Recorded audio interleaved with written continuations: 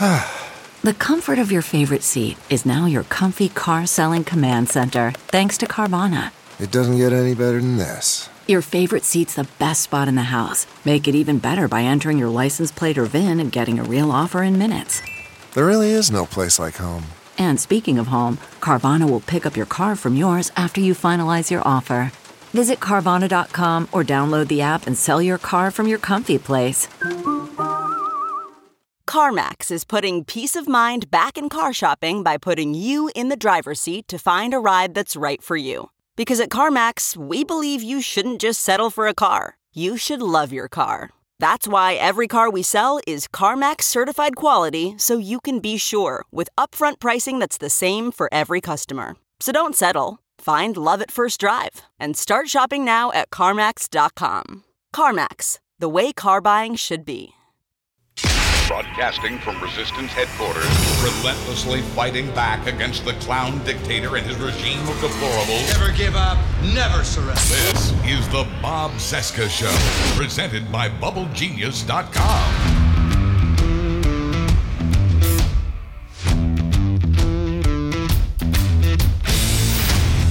From our nation's capital, it is Wednesday, May 22, 2019, and this is the interview edition of the Bob Cesca Show. My guest today should be more than familiar to anyone who listens to this podcast. It's the great Charles Johnson from LittleGreenFootballs.com. Not to be confused with alt-right weirdo Chuck C. Johnson. Charles, not Chuck, owns and operates Little Green Footballs, but he's also an accomplished software engineer and guitarist, having performed and toured with legends such as Al Jarreau and Stanley Clarke. In addition to talking music, we'll talk with Charles about impeachment, Fox News, the 2020 election, Robert Mueller, and so much more. If you like what you hear, by the way, please support this show by subscribing at BobCescaShow.com. And now let's welcome back to the show my friend, Charles Johnson. The fan in my computer has started to make noise recently. Oh, okay. Yeah, and of course you've got probably some sort of gigantic set of fans. Well, it's a Mac Pro, so yeah. Okay, it's got a fan that you can hear when it starts to get going. Charles Johnson has lots of fans, that's for sure. I've got a really big fan here. Yeah, but not a single one of them can take their top off. See, that's the problem. You need to get yourself some fans that can at least, I'm kidding, of course. Yeah, those days are gone. Did you have that kind of thing? Was that kind of your experience as you were touring with Stanley Clarke and Al Jarreau and all these guys? Did you have that kind of rock star experience? You know, by the time I was touring with Stanley and Al Jarreau, it was that era was pretty much over. Yeah, really. Because, AIDS came in and people were getting paranoid about the whole free sex thing. Yeah, and you're talking about what era specifically? Like the 90s or the 80s? Yeah, 80s and 90s, when people were starting to get leery of that whole thing. Well, I can see the 90s where people kind of cleaned up a little bit, but the 80s, it seems like the 80s was just the party decade. It was kind of, yeah. There was a lot of partying going on. Yeah. So what can I tell you? You guys had to have had some groupies and people following you around and stuff like that, no? It was more, that happened more in the earlier days, like when I was touring with George Duke. Wow. In the 70s. In the 70s. Wow. You know what? I've never actually asked you, how old a guy are you? I'm about 1 million. That's what it feels like lately. But actually, I'm 66. You got to be kidding me. You are 66. Yeah. For some reason, I was thinking, and I don't know why I was thinking this, because you were touring when I was like 8 years old. So I was always thinking that you were the same age as me, generally, maybe around 50, maybe between 50, 55 at the very most, but 66. Yeah. How does it feel to be a 66-year-old guy with all of these experiences behind you? With like almost a Renaissance man kind of set of experiences and adventures throughout life. That's an interesting question. Some of it's some of it is good to recall, some of it isn't, you know. Yeah. So, like a lot of the experiences I had in the music business, I wouldn't really call them terrific. Yeah, really. I did have some really good ones, but I also had some really bad ones. So, I mean, what kind of experiences were bad? I mean, I've had a little bit of teeny tiny experience. I had one toe in the music industry for a period of time where I was doing music videos. And that was more than enough time in the music industry, because as screwed up as television and movies are, seems to me as if the music industry is like 1,000 times more screwed up. yeah, you kind of encounter a lot of shady characters. It's especially when you start to get into it on the level where people are making real money from it. Yeah, yeah. And for example, I mean, I was with a band called for a while. Yeah. Which is one of those really great bands that just for some reason didn't get popular. Interesting. They had 3 records. Bobby Colomby of Earth, Wind and Fire Wow. was the producer, actually. Not Earth, Wind and Fire, Blood, Sweat and Tears. Oh, okay. Yeah, I always get those two mixed up. But anyway, they did 3 albums, and for the 3rd album, I had been playing with them and doing touring and that kind of stuff. Yeah. And I did the 2nd album with them as a sideman. I came in and, they had already been doing tracks, and I came in and added parts. And then I kind of became part of the band. Yeah. After that. And when we did the 3rd album, I collaborated with the two main guys in the band on several songs for the record. Wow. I wrote quite a bit of. In fact, one of the songs was pretty much entirely written by me with the lyrics by them. So nice. I mean, I had I think there were 3, maybe 4 songs on the record that I had co-written. One of them didn't make it on the record, but what they did, they had made a deal with their publishing company where they got a large advance on this record. Yeah. And the deal was that they were going to deliver to the publishing company several, an album's worth of songs, all written by them. But they had collaborated with me and a couple of other people too, like Kenny Loggins co-wrote one song with them. Wow. So, they were in a position where they couldn't meet their deal with their publishing company, and they'd already gotten an advance on it. Oh, no. So what they tried to do was they tried to muscle me out of my publishing. They basically came to me one day and just said, we really need you to, to give us the publishing on this. And remember, we're giving you a lot of exposure, and, you're going to get, all kinds of opportunities from this and this kind of stuff. And by this point, I'd been around the block a few times already, and I knew bullshit when I heard it. So, it was really, it turned into a big nightmare where we got lawyers. Yeah. Well, it seems like that happens so often, and it really all comes down to the publishing, right? Because that's where the real money is. Yeah, right, exactly. That's where the money comes from, and they had gotten an advance, so they were kind of in a hole, and they made a stupid decision to co-write songs in spite of the fact that they got this publishing advance. Of course, there was a lot of cocaine flowing around then, so that may have influenced their irrational decisions. But the weird thing is that I had considered these guys more than just band members. They were like close personal friends. Right. Up to that point. And to see the way they just kind of turned on a dime and, tried to screw me out of something that I worked hard to do. Yeah. That's what I mean when I say some of the memories are not really great from the music business. Well, yeah, it sounds like it, but it sounds like it's fairly typical. Like, it seems like every musician goes through some sort of battle over whether it's publishing or whether they get an even share of the profits for gigging and recording and so on.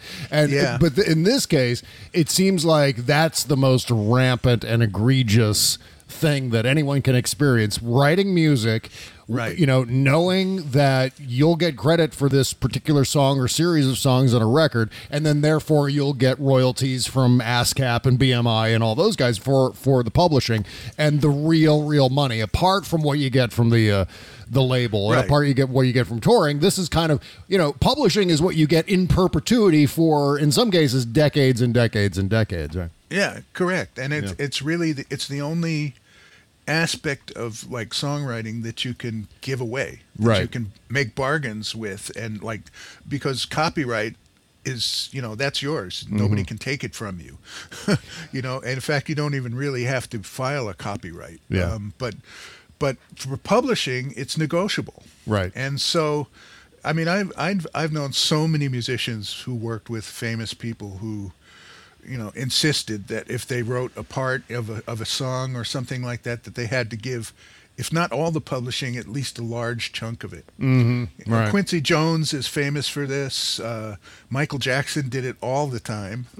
Sure. You know, everybody who worked with Michael Jackson basically gave up their publishing to him. Yeah. Yeah. And you know, in that case, it's almost, you know, there's almost a reason to do it because there's so much, you know, additional money coming in from other sources when you work on an album like that, that you know, you kind of have an incentive to do it. Right. Right. But with the guys, you know, I didn't have any incentive Yeah. Yeah. to just give it to them because they wanted it, you know. Anyway.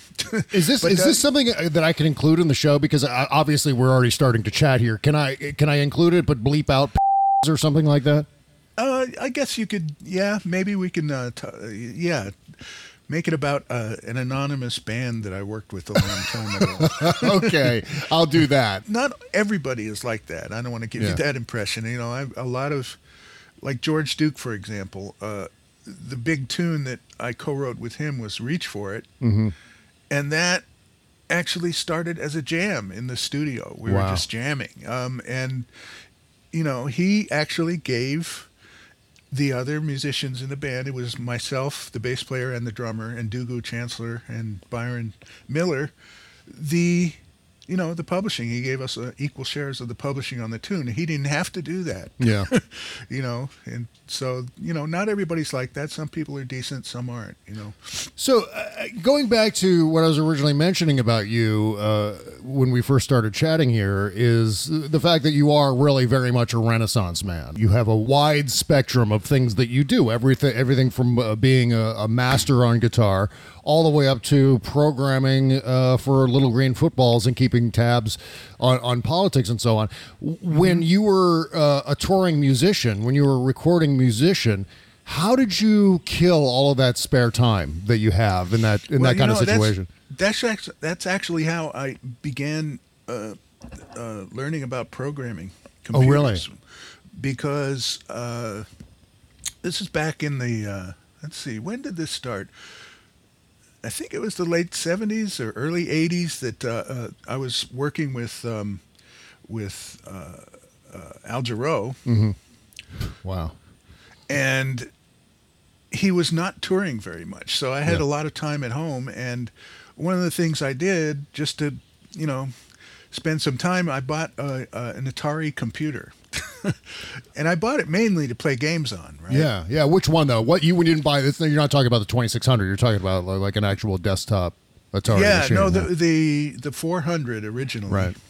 And then the 800 later. But what it had a cartridge system where you plug cartridges into the top of the thing. Oh yeah, I remember those. And they had a lot of game cartridges, but they also had a basic language cartridge. Interesting. And one day I just started fooling around with that, and I got into it because it was almost, in a way, it's like music or sculpture or something. You know, you build something and you can keep working on it and making it better. Yeah. And it really, you know, it's an attractive thing for creative people, I think.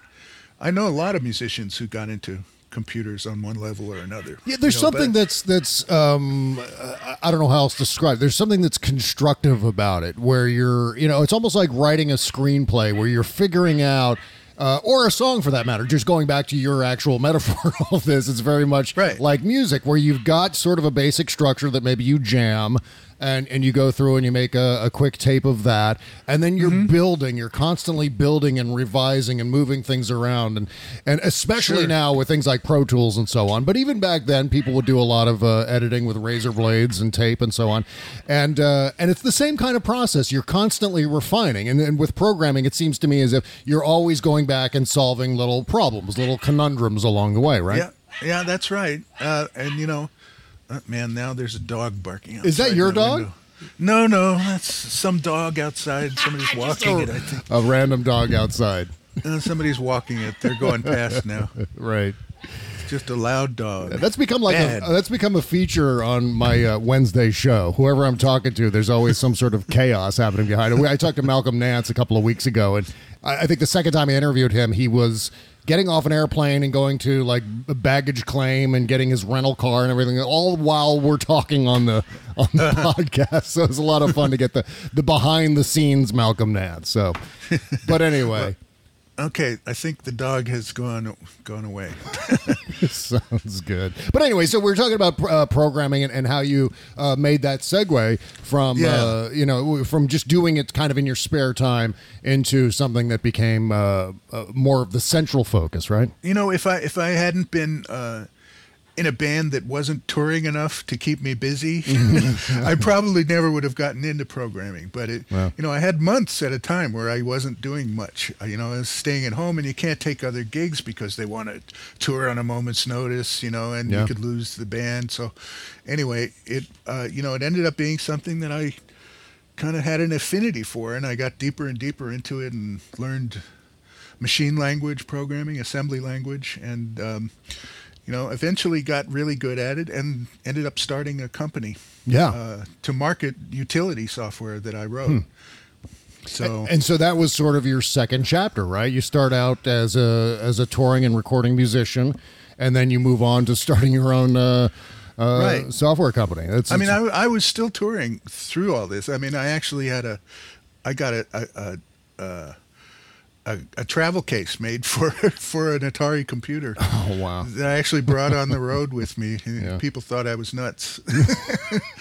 I probably was. Well, they probably hadn't seen anything like that ever before. At least like in the early 80s, everyone was thinking, computers are basically what we see in arcades, and then maybe the Atari 2600, or I think Intellivision existed at that point. But there were no laptop computers. This was like the size of a suitcase. Oh, my God, yeah. It had a giant disk drive in it, one of those floppy disk drives. Oh, yeah. I mean, my first computer like that was a Commodore 64, where I had the 6-inch floppy disks that we used to pirate the hell out of them, because if you had a friend who had a disk drive, like the Commodore 64 disk drive, you could just do almost like a tape-to-tape kind of thing, like putting two boom boxes next to each other and recording one off the other. And you could do the same thing with a Commodore 64 disk drive. So the pirating of software was all over the place at that time. That's what I remember. Oh, yeah. I did my share of that until I formed a company, and then I was very opposed to it. That's the way it always happens. Like, I was really, around the year 2000, when Napster was really popular, I did a cartoon about Metallica and their approach toward, now when they sued Napster, and I did a cartoon making fun of them. And so I became almost like a poster boy for Napster and for music sharing and so on. And then I actually started making other cartoons in my animation studio, and I suddenly became pounding my fist on the desk, going, "Don't steal my work!" And it's funny how you end up seeing both sides of that argument, Yeah, you do if you get into it. And a lot of people have seen that, But nowadays it's really the whole system.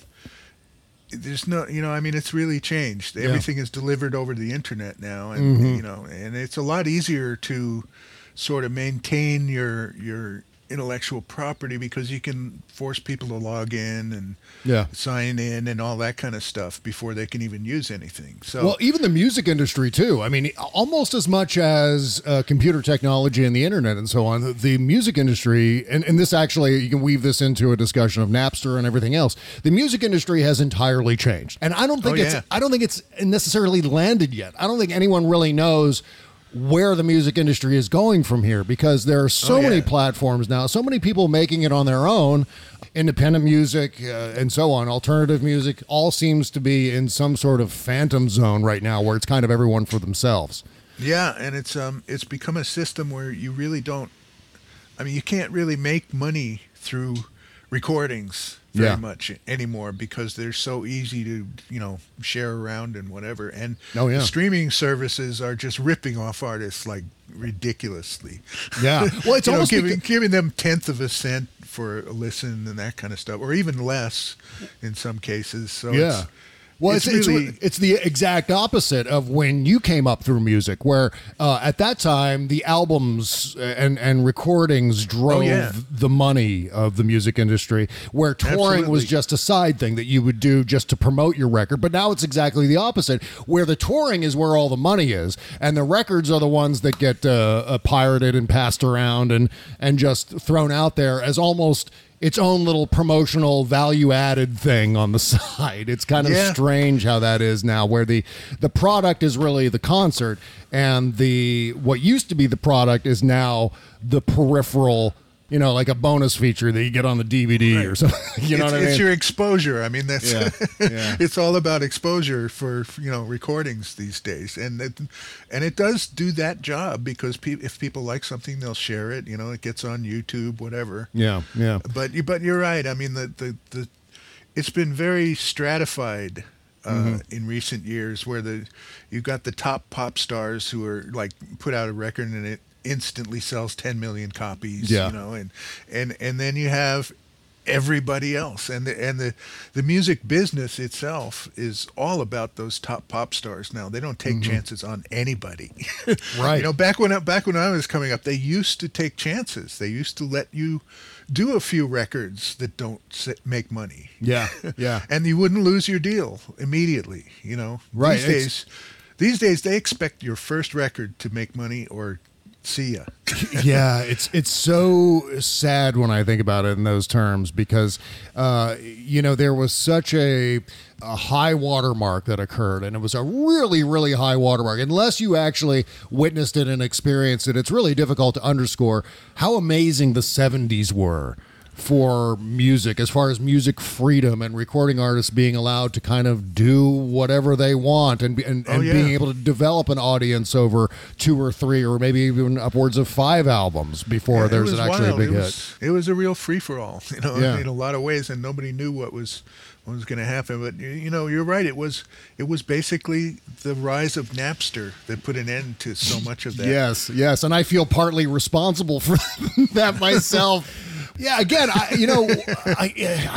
tend to be so ambivalent about it. Like, some things I'm like, don't steal that, and other things I was like, well, it's not stealing, it's sharing. It's so I feel so conflicted about the entire issue.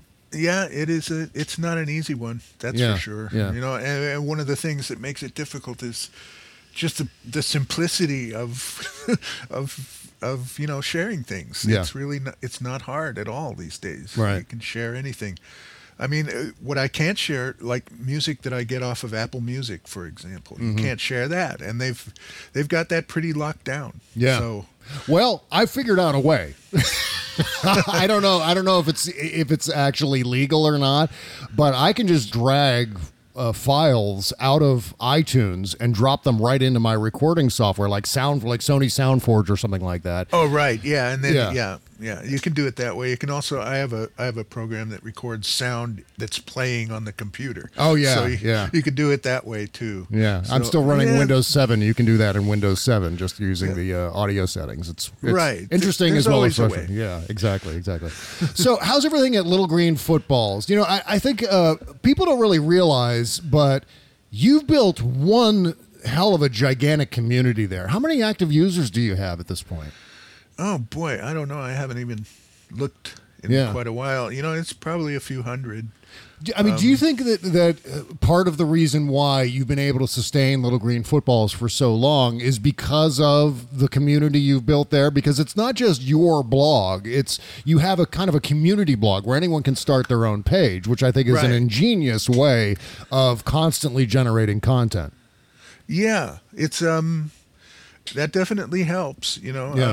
it really it's gotten, this is another situation where things have changed a lot for blogging, and again, it was a technological innovation that kind of kicked things off into the new era. It was Twitter and Facebook, that pretty much killed blogging. Right. And you're kind of like me though, right? Because I see you much more often, or being more present in terms of presenting your opinions about what's going on with Trump and the news and so on, more in the format of Twitter rather than writing blogs like you used to. Yeah, I mean, well, you kind of have to. I mean, this is one of the, you can't ignore Facebook and Twitter. I wish I could. I know, me too. But I am kind of ignoring Facebook lately, though, because they've made a bunch of changes lately in the way their APIs work. Yeah, that make it really hard to automatically share articles that you post at a blog. Yeah. And it's a pain in the butt to try to get it to work, because you have to jump through so many hoops to get this OAuth authorization working with them. And it's...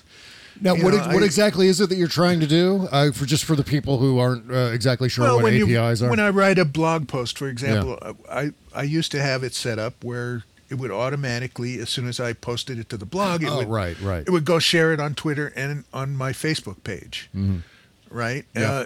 But lately, the Facebook page they've changed things, so it actually, I haven't even checked it lately, but when they first made the change, it just wouldn't work at all. There was no way to make it work. They just removed the functionality. I don't know if they put back some of it now, because a lot of people were screaming about it. Developers were going, "What are you doing?" There's hundreds of thousands of people out here who use this feature. Yeah, I mean, it's one of many things that people are screaming about with regard to Facebook. Have you been impacted by the shifting algorithms and the throttling of people's traffic? I got to be honest, I've always hated Facebook. Yeah, always. From the very first time I was on it, just even the look of it makes my skin crawl. It's terrible looking. It's like it is. It's like a an institutional building with some kind of weird, muted dark blue color, and I always think I'm like in a hospital or something. Yeah, and good luck changing your settings on Facebook, because from what I can see, that there are a million different ways to get to some form of settings for your own presence on Facebook, and I can never find what I'm looking for on Facebook, as far as, like, if I want to change my privacy settings or change passwords or something like that. It's always a process of hunting for wherever the hell you do that. And that's on purpose. Is it really? I'm sure it's deliberate, because what they're trying to do is make it hard for you to keep them out of your business. Yeah. They want to get all up in your business. Mm-hmm. That's what Facebook is. That's what it's always been. And if they make it hard for you to find, they can say, we put in this feature where you can stop us from seeing what advertisements you look at. But good luck trying to find it. Exactly. And if you go searching for it and you don't find it in like 5 minutes, most people just give up. It always seems to me as if they're just fucking with us. Like, Mark Zuckerberg treats Facebook as his own personal ant farm, and every once in a while he grabs the ant farm and shakes it all up just to watch all the ants scurry all around and wonder what the fuck is going on. Yeah, he's playing at social engineering, and Twitter is, to a certain extent, Twitter does that too. They're not quite as prying into everybody's business, but they, every time I hear Jack Dorsey talk about healthy conversations and how they're going to use algorithms to enable healthy conversations, I want to scream, because that's just bullshit, man. Yeah. It's never going to work. Yeah. It is never going to work. And he thinks that that's a substitute for, getting rid of bad elements, because he doesn't want to take the risk of being seen as the bad guy. Yeah, I know. Who the drill sergeant who stepped in and made things, a different way. Yeah. But unless you do that, it will always be shit. And I know this from experience, because Little Green Footballs was shit like that at one point. And I had to step in. Yeah, you had to step in and start doing it yourself, right? Because there probably wasn't a blogging platform that was acceptable to you, at least from looking at it from a back-end point of view, right? Well, I'm talking about when Little Green Footballs was known as a right-wing blog. For a right, while. right. And there came a point where I realized that a lot of the people who were frequenting the blog were people I wouldn't want to be with in real life. Yeah, isn't that funny? And so, I mean, there was a time where I just started making it clear that I wasn't down with a lot of this social conservative bullshit that was starting to rise up even more powerfully. Yeah. And a lot of people bailed on me at that point. A lot of people just quit and, left long ranting messages about why they were doing it. We used to call them the flounce messages. But it's and then I had to just block a lot of people. I had to suspend accounts, and because I realized I needed to change the direction because it had gotten too crazy. And it's funny because in my entire life as a musician and whatever, even growing up going to college, I was never a right winger. Yeah. I was always a very liberal person politically and socially, whatever, and I never believed a lot of that crap. So it was what happened was I got kind of pulled into it. Yeah. After 9/11. And that event really affected me, emotionally. Yeah. As it did with a lot of us. I think a lot of us were impacted, not only in terms of PTSD, but I think there were some people who were very left-wing before 9/11, and 9/11 radicalized them as far as war and retaliation for that attack, right? I think it did that to me for a while. Yeah. I know it did. And, part of it was anger, but also I wanted to understand more about it. And one of the reasons I started getting into the blog more was to share information about radical Islam with people, just to kind of enlighten as many people as I could about what was going on, because, they had just killed a whole lot of people in New York, and I wanted to understand what was going on more than just being angry about it. And that was actually kind of the impetus that got it started. But, I mean, I had to face up to the fact that it had turned into something that I didn't want it to be. Yeah. And there was a point where I just had to make a break, and I did. That was so brave of you, I think, because I would be so hesitant to do that, to make such a radical shift out of fear of basically losing everything I had worked for. And I think there are a lot of people who are in the same boat. So it can't be highlighted enough how bold a move that was for you to say, you know what, this Tea Party thing is completely out of control. I never signed on for this. I don't want to be the platform for these ideas. So bye-bye, no more. If you're interested in this shit, go somewhere else, right? That's kind of, in a way, that's been the story of my life. I've always done that if something is not going the way I think it really needs to, for whatever reason, I just I don't play along. I've always been kind of, I guess, a lone wolf in that way. But on the other hand, it really ends up where I don't have to, I do look back on some things with regret, but I can honestly say I didn't, compromise principles when it really counted. And ultimately it worked because you were able to, I don't even think it was a matter of rebuilding. You were just able to kind of phase out one aspect of your audience as you were phasing in a new aspect of it. Right? Is that how it worked?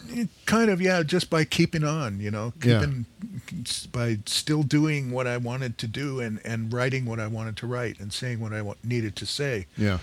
And, there are still people out there who really hate me from those days too. Yeah.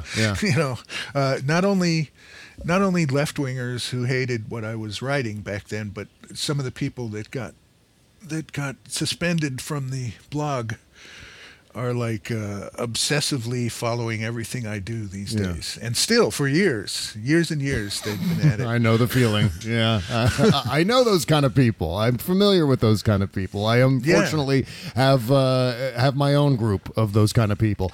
And it's to me, one of the many ways that I relate to you and your work, Charles, is the fact that that you are intellectually honest, that you stand by your ideas, that you're not changing your views on the world. You're not changing your attitudes on certain issues based on what the popular thing is at that point in time. And I always go back to when we first started communicating with each other on Twitter specifically during the entire Snowden-Greenwald thing.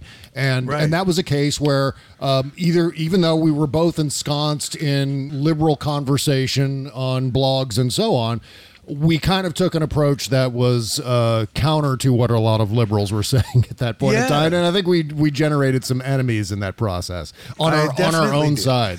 Yeah. And in fact, some of the enemies I generated were people who were starting to think maybe I was okay after that right-wing episode, Yeah. But yeah, something about that whole thing just never smelled right to me, and it just I couldn't just be quiet about it. You know, I mean, I made one comment to Glenn Greenwald, and he blocked me instantly. So, because he's so brave and he has such courage of his convictions that he's just got to block anyone who injects a little bit of truth and honesty into what he's saying. Yeah. And then he'll go and attack you, from behind the block periodically. The worst. So Dan Bongino of him. That's another thing that Dan Bongino does. It's because he knows that if he does it, he'll get a whole lot of people to harass you. Exactly. That's why he's doing it. Yeah, and it's a sleazy thing to do, really. I think we may have talked about this on the podcast before, but am I the only one kind of looking at what happened in 2013 with Snowden as sort of a testing ground for Russia as far as... Oh, no, you're not the only one. I've thank God. been thinking the same thing. It's kind of interesting to see that now, to look back on it, and to see the way Glenn Greenwald, for example, is now pretty much, supporting the Fox News audience. Yeah. I mean, he's been on Tucker Carlson show over and over and over. This is not just a guy who wants to appear to maybe change a few minds. He's supporting Tucker Carlson. He really is. Yeah. His core values are actually one value, and that one value is contrarianism. Whatever the Democrats are saying, he's going to say the opposite in the form of constantly, shaking his finger and scolding them. Yeah. Because he is. That's what, bottom line, Glenn Greenwald is a professional scold. Yeah, he is, and also a narcissist. Which is a bad combination, because most of what he does is about self-promotion. Really. Yeah. Well, I mean, it seems to me as if the Snowden thing, looking back with the context of everything that's happened with the Russian attack, I've been in fact calling it the Russian invasion more recently because it seems like that's what it is. It's an invasion of our national sovereignty. But the thing is that I think version one, maybe the beta testing version of what happened with the 2016 election and forward through to this day, kind of was, kind of occurred with Edward Snowden. Like, how much can we disrupt American politics just by getting this one guy to maybe steal some documents from the NSA and then completely blow up an entire summer of the Obama administration, completely sidetrack whatever agenda Obama had lined up in lieu of having to defend the national security infrastructure of the United States. Seems to me that was the test. I think you're right, man. I think you got a good outlook on that. I think there was some influence there from the same people who eventually refined these techniques. I mean, what they did there was kind of old school espionage stuff. Yeah.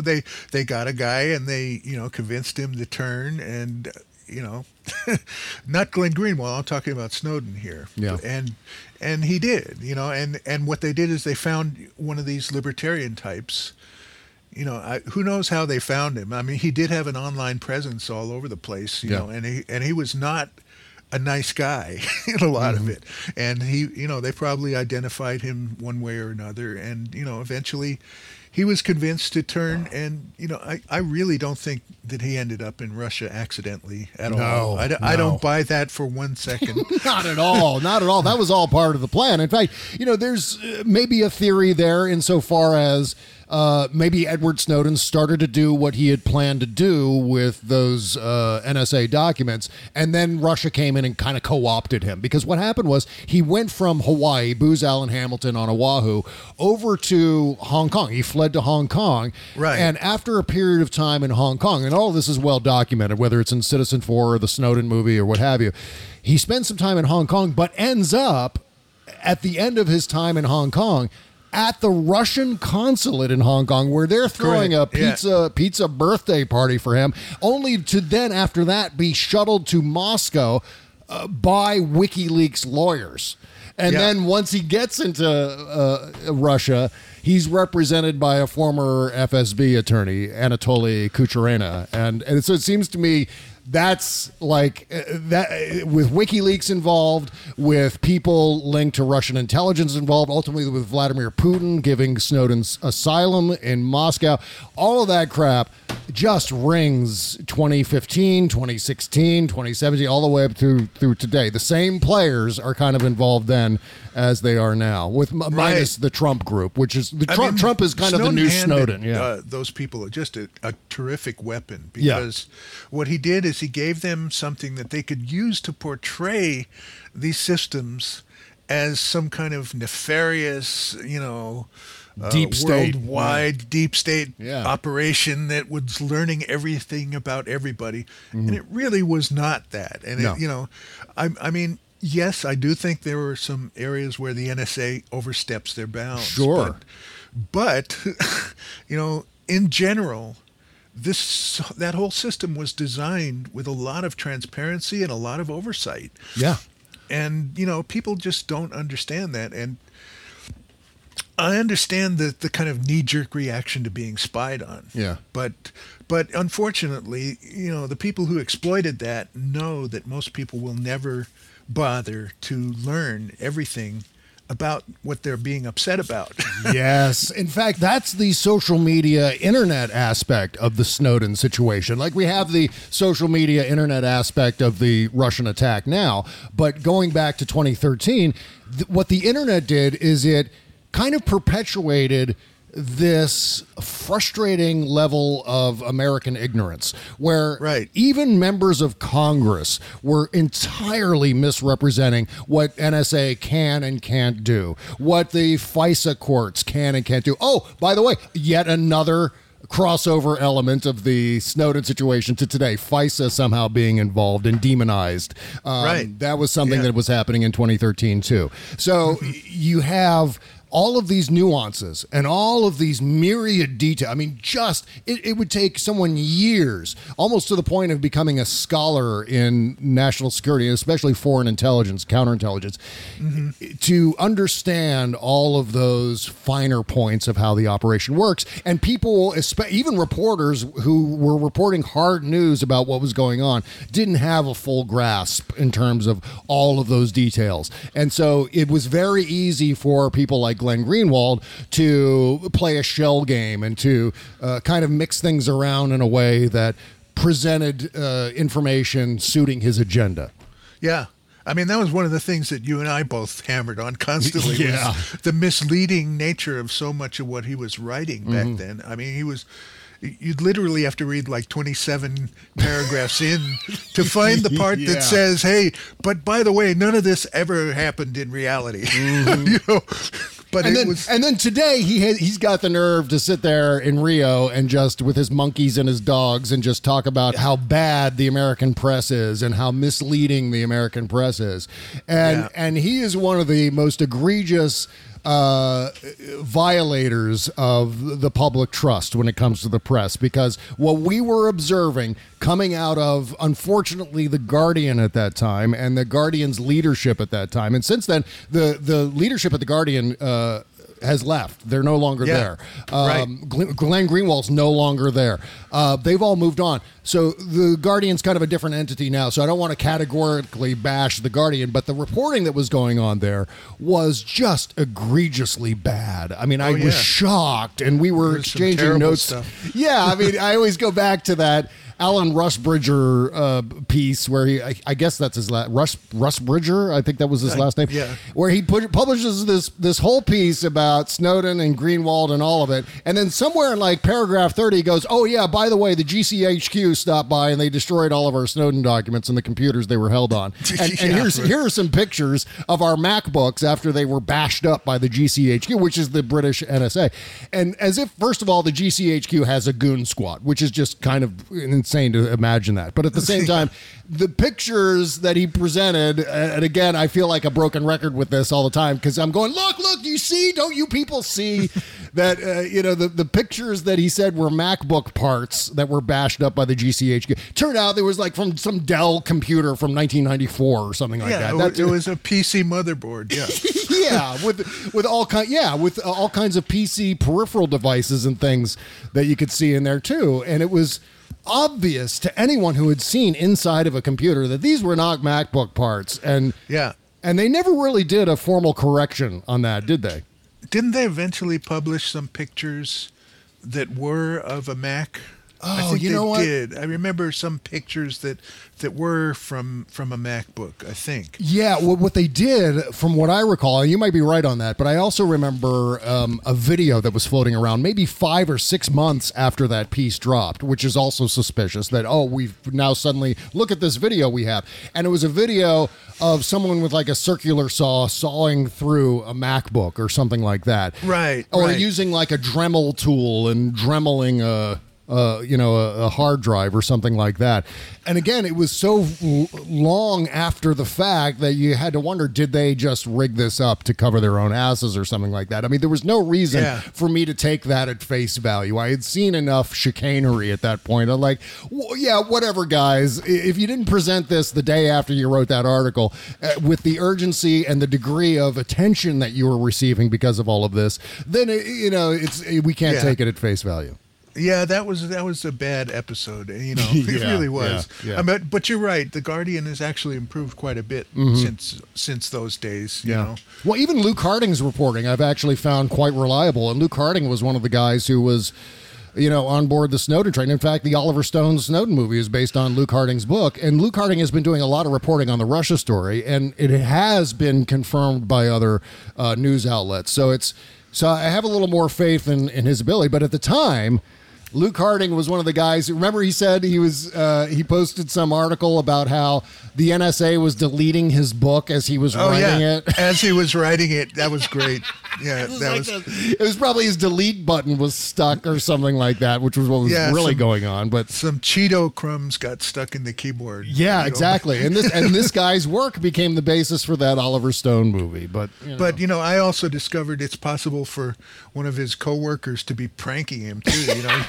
If you have a USB keyboard that gets paired, a Bluetooth keyboard that gets paired to that computer, you could be like in a desk 2 desks away typing this stuff and deleting it. Yeah, that's such a great explanation. I love that one the most, in fact. Not just his keys stuck down or something like that, or some sort of glitch with his computer. Someone was actually either knowingly or unknowingly screwing with his computer as he was writing his book. Just the idea that the NSA is going to, break into your computer and then delete things as you're typing. Yes, which is so subtle and inconspicuous. Yeah, sure, that's how the NSA works. You know? I mean, it's like cartoonish, really. Right. Well, speaking of cartoonish, did you see Trump's news conference this morning? I didn't actually see it, but I've been reading about it. Yeah. I mean, in addition to whining and denying and playing his whole who me routine, which is getting really, really old at this point. I can't believe anyone, his supporters or enemies alike, aren't entirely sick and tired of just, who me? I didn't do anything. The guilt is so obvious at this point. Oh, my God. It's if you had a friend who was talking like this, who was accused of something, you wouldn't believe him for a second.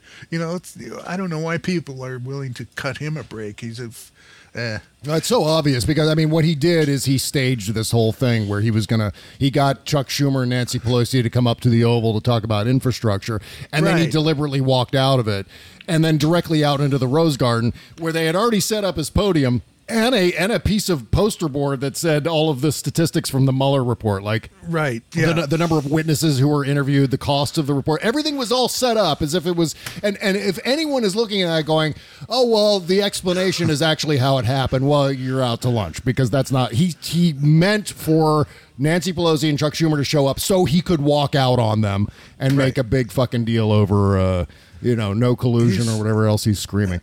He's literally running the government as if it were some kind of, preschool with him as the only student. Yeah. Well, what happens is, I mean, if you end up with the CEO president, everyone who's been screaming for the last 2 decades about how we need someone who runs a business to come in and run the country like they're running a business.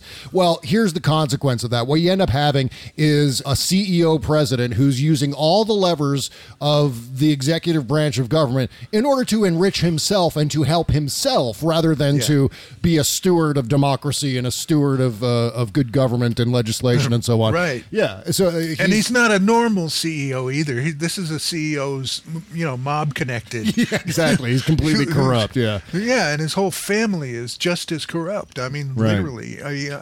Another thing that amazes me lately is, people are going, "Hey, Don Jr. just retweeted a white nationalist, Stefan Molyneux," and I'm going, haven't you been paying attention? And the guy has been openly associating with white nationalists for years now. I mean, it's been in the news.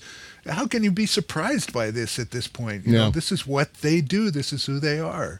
Earlier today, you tweeted, one of these days, Trump is going to have a major breakdown of some kind in public, and it's going to be epic. All of the bad craziness we've seen so far is just a warm-up. I couldn't agree with you more. And you know what? That's why I watch his rallies. That's why I watch these press conferences, because I'm either waiting for the stroke or I'm waiting for him to just go nuts and have that major breakdown you're talking about. For that moment when he, strips off all his clothes and starts babbling about lizard people or something, Just humping one of the columns in the colonnade next to the Rose Garden or something obnoxious like that. Yeah, I'm just waiting. I mean, Patton Oswalt always talks about, I'm just waiting for Trump to take his dick out. At any point in time, he's just going to take it out, and that's going to be... Good luck watching Lou Dobbs that night. Well, the president has a mighty fine penis, and we just got to see it today because he's a true American. This penis is a penis that rules countries. That is America's penis right there, ladies and gentlemen. But actually, this morning, we almost got it. We almost got the meltdown today, or the stroke, and he had more trouble with his mouth again. Yeah, that's been happening a lot lately. Yeah, and increasingly. And I'm seeing the reaction more and more become, oh, this is a consequence of drugs, and less a consequence of some sort of physical episode that's happening just naturally, or his teeth or something like that. People are going, oh, I see it now. I used to use, cocaine or whatever. So this is he's having a reaction to some sort of cognitive enhancer here, whether it's Adderall or Provigil or what have you. It looks like that. I mean, it's possible. It's also, the guy is. He's getting up there in years, and I think his mind is coming apart slowly. I mean, really, if you go back and listen to him 10, 20 years ago, listen to recordings of him, he didn't sound this insane. Right. He really didn't. I mean, he still was a jerk and an asshole, but... Well, I mean, this is why not just anyone can run for president or be president, because you have to have an inhuman level of physical and emotional stamina that, while Trump talks about his amazing stamina, I don't think he really has. I don't think he's really cut out to only sleep 4 hours a night and eat nothing but hamburgers, and to be constantly on an up and down roller coaster, whether it's, he's popping whatever before he does these rallies and whatever before he does these press conferences. And that's got to mess with him physically. So I look at him and I go, and this is not out of some morbid curiosity necessarily, or maybe a little bit of it is, but at the same time, I feel like he can't continue like this as a healthy person, or as a quote unquote healthy person, with the way he abuses himself. And you can see that the guy is under enormous stress. I mean, when he gets on Twitter at 6 a.m. and posts 14 tweets in a row ranting about witch hunt and no collusion and all that stuff, he's in it right now. Yeah. He's living in hell. Yeah. Which is where he belongs, by the way.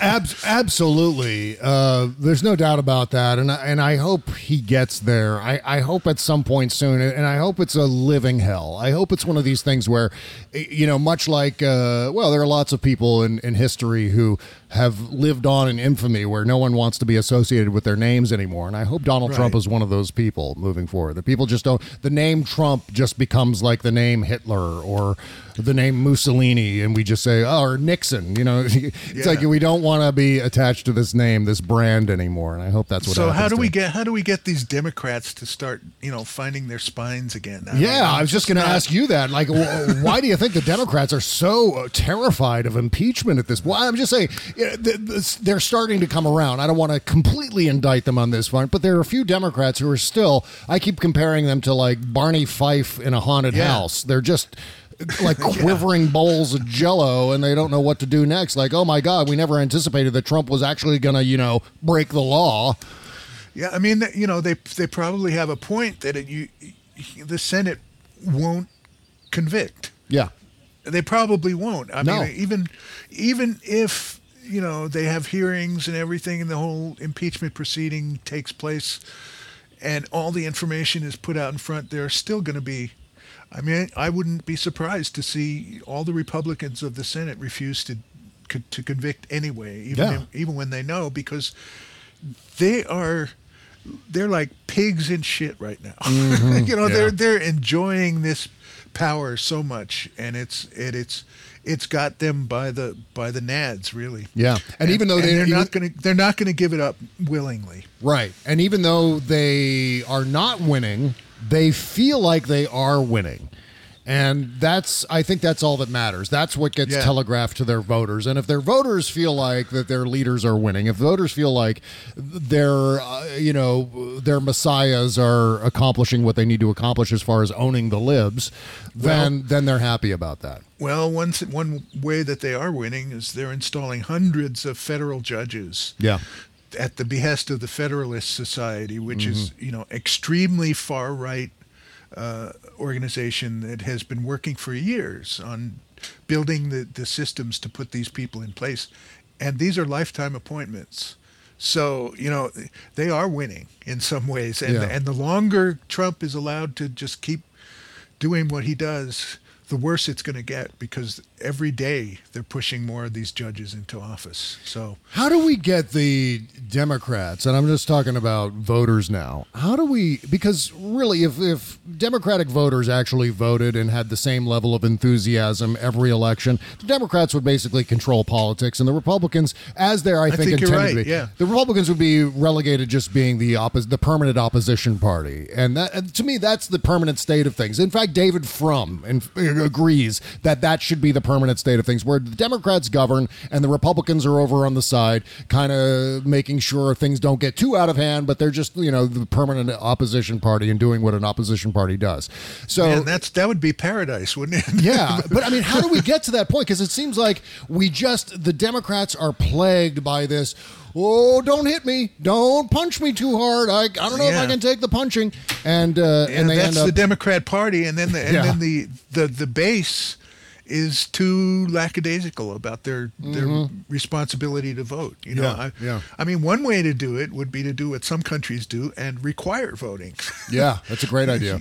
And I do think that, I mean, if we can require jury duty in order to vote, maybe we should also require voting. Well, for God's sake, we had the draft for how many decades, where it was unpopular, of course, but at the same time, it was still a draft where the government could say, not just, on Tuesday, you have to go down and cast a ballot. They were saying, on Tuesday, you have to go to your draft board, and then you have to be sent to Vietnam and murdered by, so on. And so obviously the problem of mandatory voting is not nearly as severe as some other things that have been compulsory in this country. Yeah, requiring people to spend a few hours on one day of a year, maybe even just every 4 years.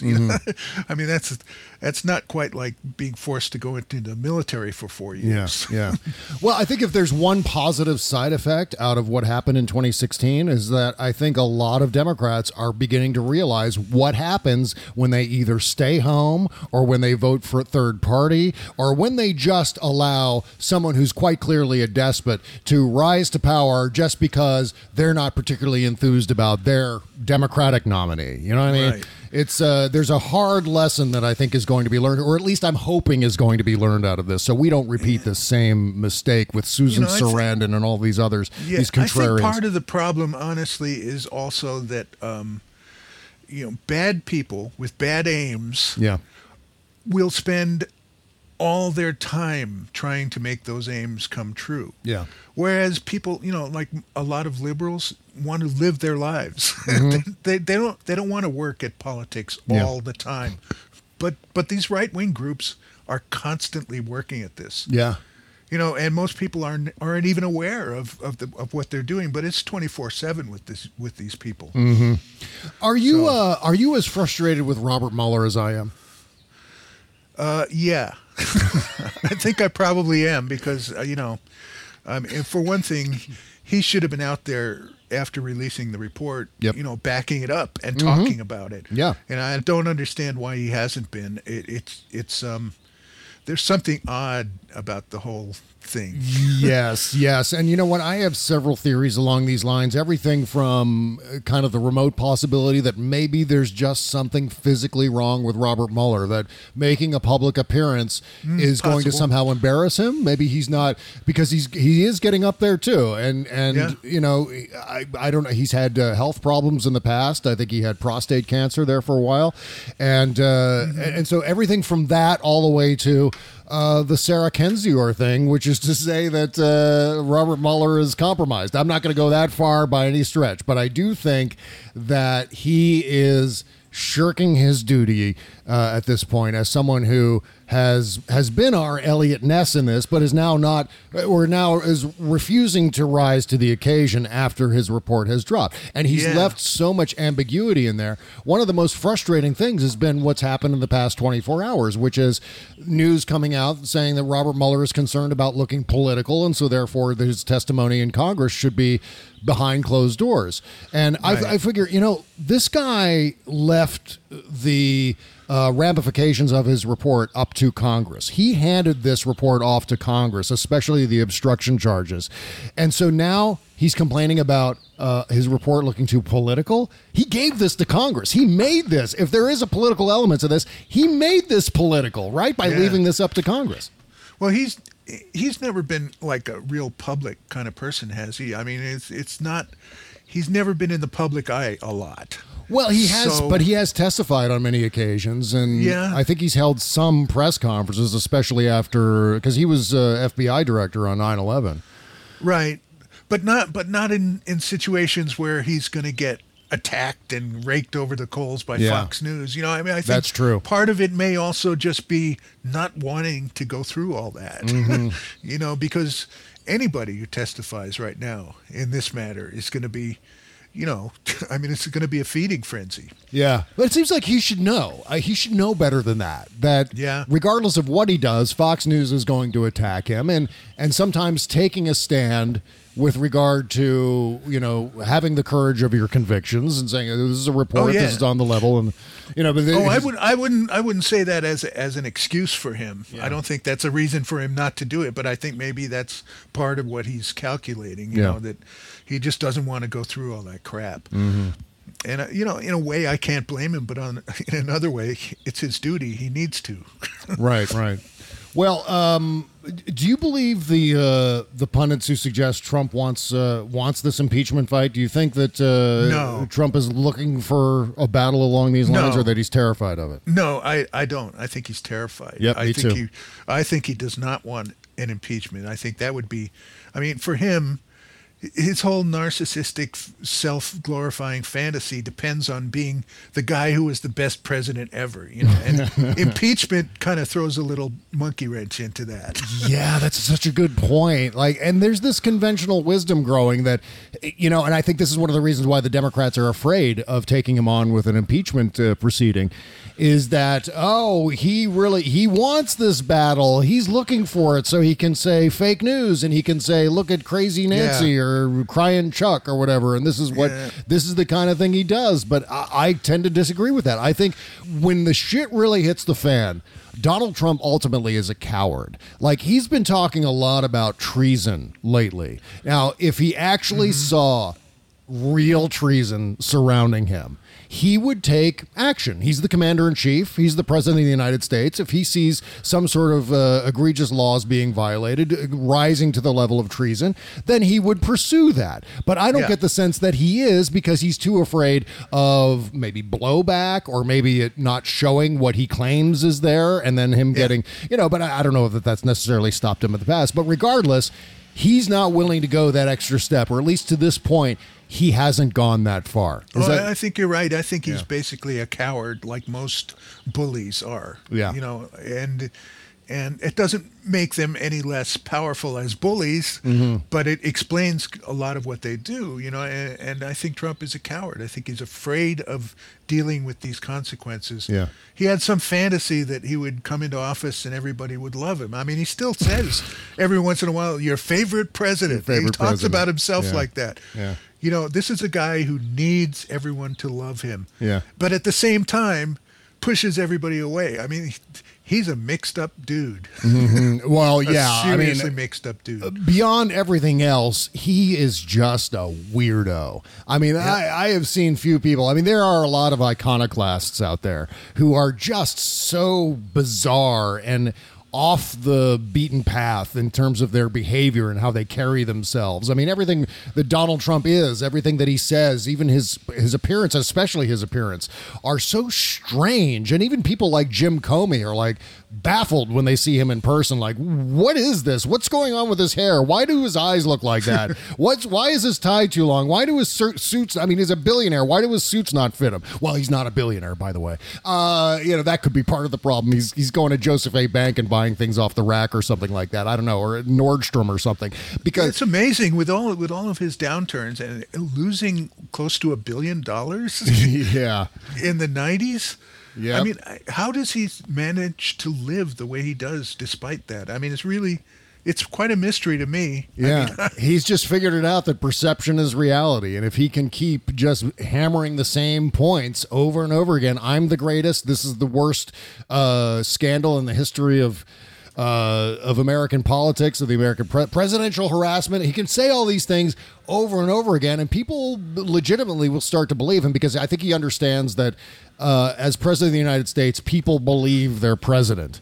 And that's why George W. Bush was able to get away with no WMDs. This is why they were able to get away with torture. And this is why Donald Trump has been able to get away with 1,000 things every single day. I'll tell you, I mean, I think if he can lay claim to being the best at one thing, it's probably the best con man in history. Yeah. He is better than anyone else at turning his own pile of shit into, a 100-story tall gold-plated building. I mean, that's what basically he's doing. He's a master con man. He really is. He's a master of the art of the con. Yeah.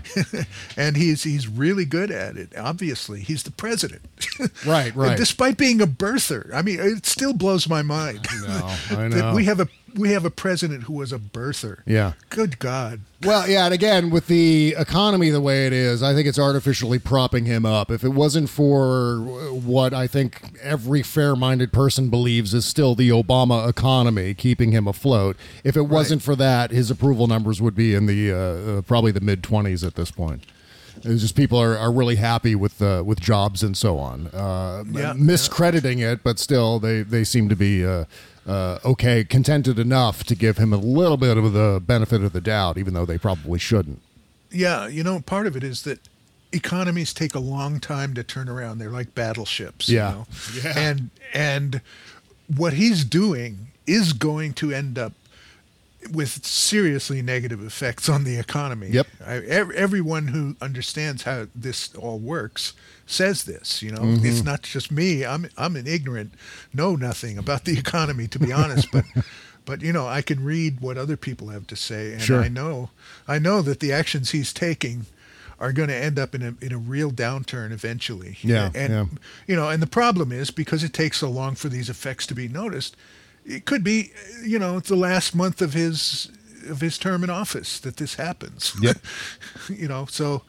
Yeah, I know, hope like it was with George Bush. You know, Yeah, he reason went through 2 whole terms destroying the economy before it got bad enough. Right, and then it happened at the worst possible time and John McCain's like, "God damn you, George W. Bush! Why did you do this to me?" Yeah. But speaking of campaigns, are you keeping track of the Democratic presidential candidates, or do you think it's too soon? Yeah, I am. You know, I mean, not really following it or believing much in the way of polls right now, but you know, I mean, I have some people that I like better than others. I like Elizabeth Warren a lot. Yeah, me I have too. to be honest. Yep. And not that crazy about Pete Buttigieg. Yeah. Interesting. What's your skepticism with regard to Mayor Pete? Just seems a little bit milk toasty. Yeah. You know, not really.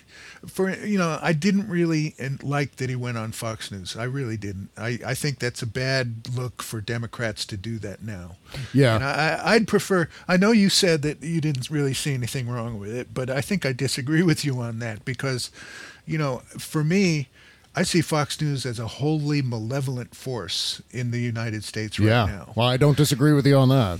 And I really, what I think would be more effective would be if the Democratic candidates all kept a united front and said, nope, we're not going to deal with Fox News. But when 1 or 2 of them go on and do it and pretend like it's some normal thing, you know, it destroys that whole impression, because then people can say, well, if it's so malevolent, how come Mayor Pete went on there? Yeah. I mean, you know what? I respect that point of view, and I understand that point of view. And in some ways, I agree with it. My only concern is that there needs to be some sort of avenue that we can constantly exploit to be able to crack that nut, to be able to get into that bubble and turn some heads. Because I think, you know, if we don't at least endeavor to try to change some minds, because even though they are Fox News viewers and they are what we think they are, there are a few who just do not know any better. Oh, it's the news. Let's just watch the news. And so that's what they're doing. You're right. Yeah, and at the same time, though, it's not the news. We know that even the hard news reporting on Fox News is chosen to pursue a certain agenda, where maybe the actual details of a story itself aren't necessarily spun to be pro-Trump or pro-conservative, but the actual choice of that news story suits an agenda. So everything about it really is designed to forward the right-wing agenda, including the people like Shep Smith who are presenting a liberal sort of viewpoint. You know, I think he's the beard. He's what gives the rest of it credibility. Yeah. Well, I'm glad it's him and not someone like Juan Williams or one of the other tomato cans, as they used to call them on Fox News, that just are there just so they can be the Washington Generals to like Jesse Waters' Harlem Globetrotters. You know what I mean? Like they're there just to take the fall. Mm-hmm. Yeah. It's really pretty. I mean, I don't know. Maybe there are a few people who might be reached, but I'm not sure that that's going to happen by going on Fox News. Just because everything you do. I mean, what happened was immediately after Mayor Pete went on there, you know, Tucker Carlson attacked him, and that's true. Sean Hannity attacked him, and it was like they didn't even blink at it. You know, they gave him no credibility for doing it, and they never will. What they're going to do is they're going to take that appearance and spin it to just keep their audience thoroughly brainwashed. Oh, yeah. What they're going to do is and if they haven't already, they're going to take clips out of context and they're going to selectively edit them like they always do. And it's going to be extraordinarily frustrating along those lines. And, you know, I unlike you, I think to a certain extent, I haven't really jumped in feet first with following the Democratic candidates yet, mainly because I feel like it's so early and we were through this meat grinder back in 2008 and then again in 2016, where it was this protracted and excruciating Democratic shovel fight. And it gets so frustrating after a while and gets so interminable after a while that you just go, oh my God, make it stop. And so I haven't really jumped in yet. And in fact, on some of my during some of my darkest hours, I go, you know what? I don't care who it is at this point. I just want the election to happen, and I want to see this guy defeated. At the same time, I'm so skeptical about the veracity of the election that's coming up because of the Russian attack, which is not being mitigated by the commander-in-chief. He's doing nothing about it. He's literally just sitting back and just doing nothing on purpose because he thinks they're going to help him again. Yeah. It's really obvious. And this is a whole new roadblock set up with Russia on top of all of the systemic problems that we have now with elections, whether it's lines that are just naturally too long or outright voter suppression, which is rampant across the country. Gerrymandering and whatever. Yeah, all the rest of it. It's so discouraging and makes me, it's really kind of, I don't know, stimulates my Gen X cynicism. Like, I don't know. This just seems like it's not going to be on the level. So whatever, just get someone in there now and let's get this over with. Let's rip the Band-Aid off. Honestly, I think one thing that might make it a little bit better this next time around is just that Trump is so horrible. Yeah. That anyone who has any kind of liberal views at all knows that this guy should not be president. And I think he's going to pull a lot of people out who might have otherwise stayed home if things weren't so bad. Yeah. Well, he always makes things worse for himself. And now that he's completely untethered from any, wise old men in the White House, now they're just letting Trump be Trump. He is going to continue to undermine himself, and he's stepping right into his own propeller with this impeachment process because he's giving them more fuel every time he steps in front of a microphone or tweets or denies another subpoena. He's tempting more and more, like one more gigantic step toward an impeachment process. And I just saw yesterday that he's now decided he doesn't need a press secretary.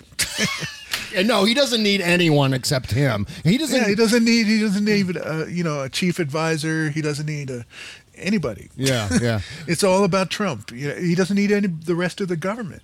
He puts people in charge of agencies who want to destroy them and say so publicly. Yeah. Or people like Ben Carson, Ben Carson, who are just idiots and don't give a shit and don't even study what they're supposed to do. Yeah, I was just going to ask you about that. Like, what the hell happened with Ben Carson yesterday? There's something really wrong with that guy. He's completely incompetent. I don't know how this guy was sticking his fingers into people's brain cavities and coming out looking golden and looking heroic out of that. Because I guess he's just a savant. Like, he's really good at that thing, and then everything else is just confusion and blurriness to him. Or it could be onset of dementia or Alzheimer's or something too. Because literally the way he looked at that hearing was he just didn't care. Yeah, he was like a confused old guy who just couldn't even bother to I think he was stoned. I think he was high as a kite. I think he was smoking pot, and then that's why he was thinking of Oreos. That's possible too. That's exactly what it was. I know if I had to go testify before Congress, I would probably have a little indica myself.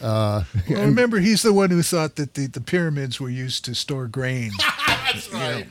Oh, I forgot about all the Ben Carson. The funny thing, I think it was just on MSNBC recently, Chris Hayes or someone played the clip of when they were having that one Republican debate in 2016 where there was some sort of logjam backstage where everyone was confused as to when they need to come out. And Ben Carson just froze like a deer in the headlights, and he just couldn't move. I remember that. Yeah, that was hilarious. Donald Trump's kind of looping his way around him, and no one knows when it's time to go out. But the Ben Carson aspect of that was the funniest because he was just not going to move. He's just like, in absence of any direction as to what I'm supposed to do next, I am not going anywhere. I'm staying right here backstage.